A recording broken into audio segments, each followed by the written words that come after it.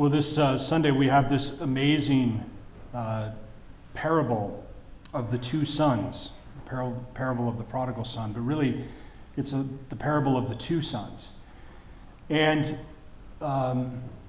first let us look at what motivates Jesus to tell this parable. So he's hanging out with sinners and tax collectors. I mean, the tax collectors were also sinners, but just to prove how much they were despised, they're given their own name in the story. So he was hanging out with just, the regular sinners and then even tax collectors, right? Because back then nobody liked the tax collectors as opposed to now. And so a rabbi was not supposed to hang out with these kinds of people. You don't hang out with these kinds of people. You don't consort with these kinds of people. And so the Pharisees, who knew everything, or thought they did, and they thought they knew about proper behavior and etiquette and conduct and all the rest, began to grumble about it. They began to complain about Jesus spending all of his time with sinners. He should be spending his time with them or the righteous people. And so when the Lord hears their complaining, he addressed this parable to them, to the Pharisees, to those who sat in judgment, right? So what motivates him is that they would have the correct understanding of God's disposition toward sinners. How does God feel about sinners? What does he think? I mean, do you ever wonder what God thinks of you? What does God think of me? I wonder what he thinks of me. I wonder how he sees me. Because all of us, of course, being sinners, how would the Lord view me? Okay, so then let's dig into the parable. Now, I know you've heard the story before, but we're going to go through it. So the younger son comes to the father and says, "Give me my share of the inheritance," which is akin to saying to his father, "I wish you were dead." Because that's when you get your inheritance, right, after your father dies. So he's basically saying, I'd rather if we could just expedite your death, but since we can't, just give me what I have coming to me now. And the father in his generosity gives it to him. And then the son goes off to a foreign land and basically just spends it all partying, right? I mean, spends it on all of the things you ought not spend your money on. It's kind of like going to Vegas and spending your entire inheritance and realizing, oh gosh, now I don't have any money left. I'm sure no one's ever done that, right? But it's kind of like that. I mean, it's kind of like going to Vegas and expending all of your money on everything it has to offer, all of the bad things you can imagine. So then he just happens to figure out that now he has no money left. So, this guy clearly was not prepared, had no foresight, had no sense of responsibility. And so he lends himself out to a farmer who lets him tend the swine. So there he is, feeding the pigs. That's his job, feeding the pigs. And he's so poor that he longed to eat what the pigs were eating because he's so hungry.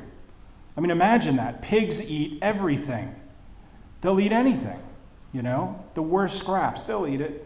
He wishes he had that, the worst slop that the pigs had. That's how bad off this son was. I mean, he really hit rock bottom, right? And so then finally he says, what am I doing? How did I end up here, living with the pigs? Have you ever seen a pig pen? I mean, I know a lot of you have. I actually had an uncle who raised pigs, and it's just nasty.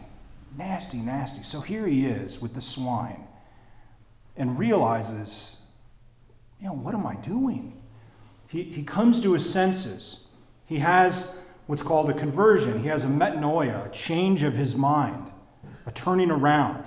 He recognizes, I could go back to my father. I've sinned against my father. If I just go back to him and say that I'm sorry, treat me like one of your workers. I have no right to be called your son. Treat me as one of your workers.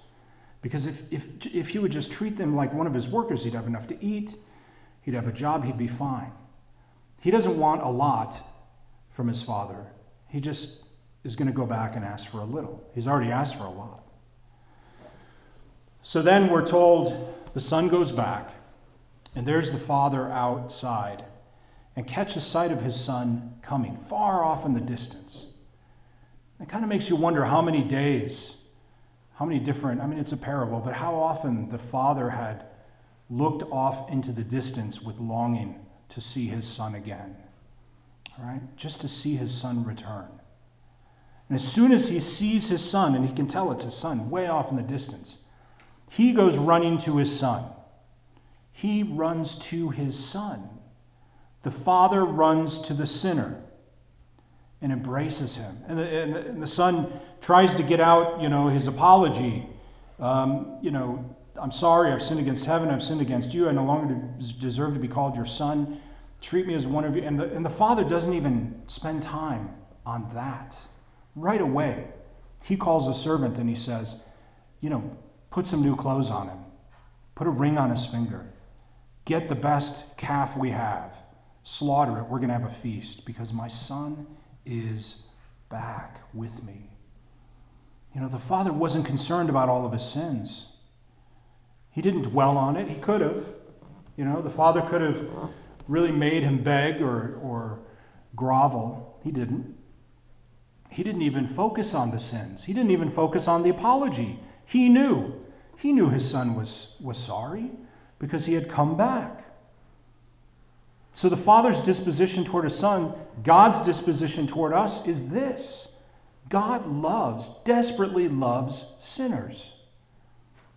And I think sometimes we think, well, God will only love me if I'm perfect or sinless or, no, God loves sinners. And this is what Jesus is trying to get across to these, idiot Pharisees who want to judge everybody. Everybody has to be perfect or else they can't, you can't spend time with God. Nonsense. The Lord is clearly communicating, I love sinners. I want to be with sinners. And of course he longs for conversion, of course.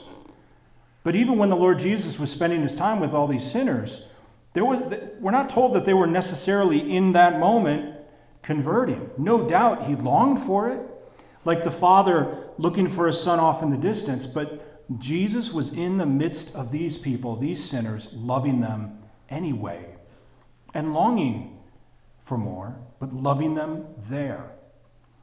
And so, the son is brought into the house, and this is how we understand God views sinners. And how God views sinners who repent and come back to him. That it's almost as if as soon as we say in our minds we're sorry, it's done. I don't know if you know this, but the church teaching on confession and mortal sin. You know that venial sin we can confess directly to God, but mortal sin we're supposed to go to confession. As soon as we are contrite, as soon as we have contrition for our sins and desire to go to confession, it's already forgiven. Now we're supposed to still go and tell the priest and get absolution. But the church teaches that God's mercy is so strong and pervasive that as soon as we manifest the desire to confess, we're already forgiven. It's in the Catechism. We believe this because of how strong God's mercy and love is for us. And so I know that many of us think, well, what does he think of me? What does he think of my sins? How awful he must think of me. I'm embarrassed to even tell him my sins. Look at how the parable goes. The son can barely even get the sin out. And the father says, forget about it. Time to celebrate. You're forgiven. Because the father, just like any of you who are fathers, you see your children, you see your child go off, and they're going to go and make a bunch of bad decisions and maybe even offend you. There's a part of you that already forgives them because you understand they don't completely know what they're doing. They don't know perhaps yet the full gravity of their action. And no doubt as soon as your child comes back and says they're sorry, they need to learn their lesson, but one's heart should well with mercy and love for them. Okay, so they're back in the house. The young son has this grand party. celebration of the year because he's come back to life. And the other son, right, who represents the Pharisees, the other son, who does everything right, who's never, went off and done all these bad things. He's the righteous one. He's the good one, right? As soon as he finds out that his father is celebrating because his brother is back, he's bitter. He's judgmental. He's resentful. How could my father be celebrating my brother's return when my brother went off and spent all of his money on prostitutes? How could he do that? He deserves to be punished. He doesn't deserve to be celebrated. He doesn't deserve new clothes and a ring and sandals and all of the fatted calf, etc. He doesn't deserve that. The older son wants judgment, and he wants his brother to get what he deserves. He wants him to have divine justice. I'm sure that many of us have been in that sort of mindset, perhaps. We look at somebody else and think, well, who are they? They should get justice. They should get divine justice. Can you imagine if all of us got what we deserve from God? Can you imagine how awful that would be? If we made a list, we just pick one of you out there, we'll bring you up and we'll say, okay, you've been alive for how many years? 60 some years? Okay, list every single sin, then we're going to judge you. We don't want what we deserve. We do not want it. And God doesn't make us have it. God is perfectly just and perfectly merciful, but the justice has already been served by virtue of his son's death on the cross. We don't have to suffer it. We don't have to suffer the justice. And so God can give us perfect mercy. And the older son didn't get it. The Pharisees didn't get it. And a lot of times we don't get it. Right? All those bad people out there, they deserve justice and divine judgment. Well, so do we. But God is not offering us that. It's not even on the table, really. He's offering us mercy. He's offering us love and forgiveness. And so the father begs the older son, come and celebrate. Your brother is back. And the older son, in the words of true dispossession, he says, your son. He doesn't say my brother. He doesn't say John, my brother. He says your son went off and spent all this money. He wants his father to condemn him, to be harsh. And the father will not. He will not be this way. He is not this way. And he begs the older son, come in and celebrate. Your brother was dead. He was dead.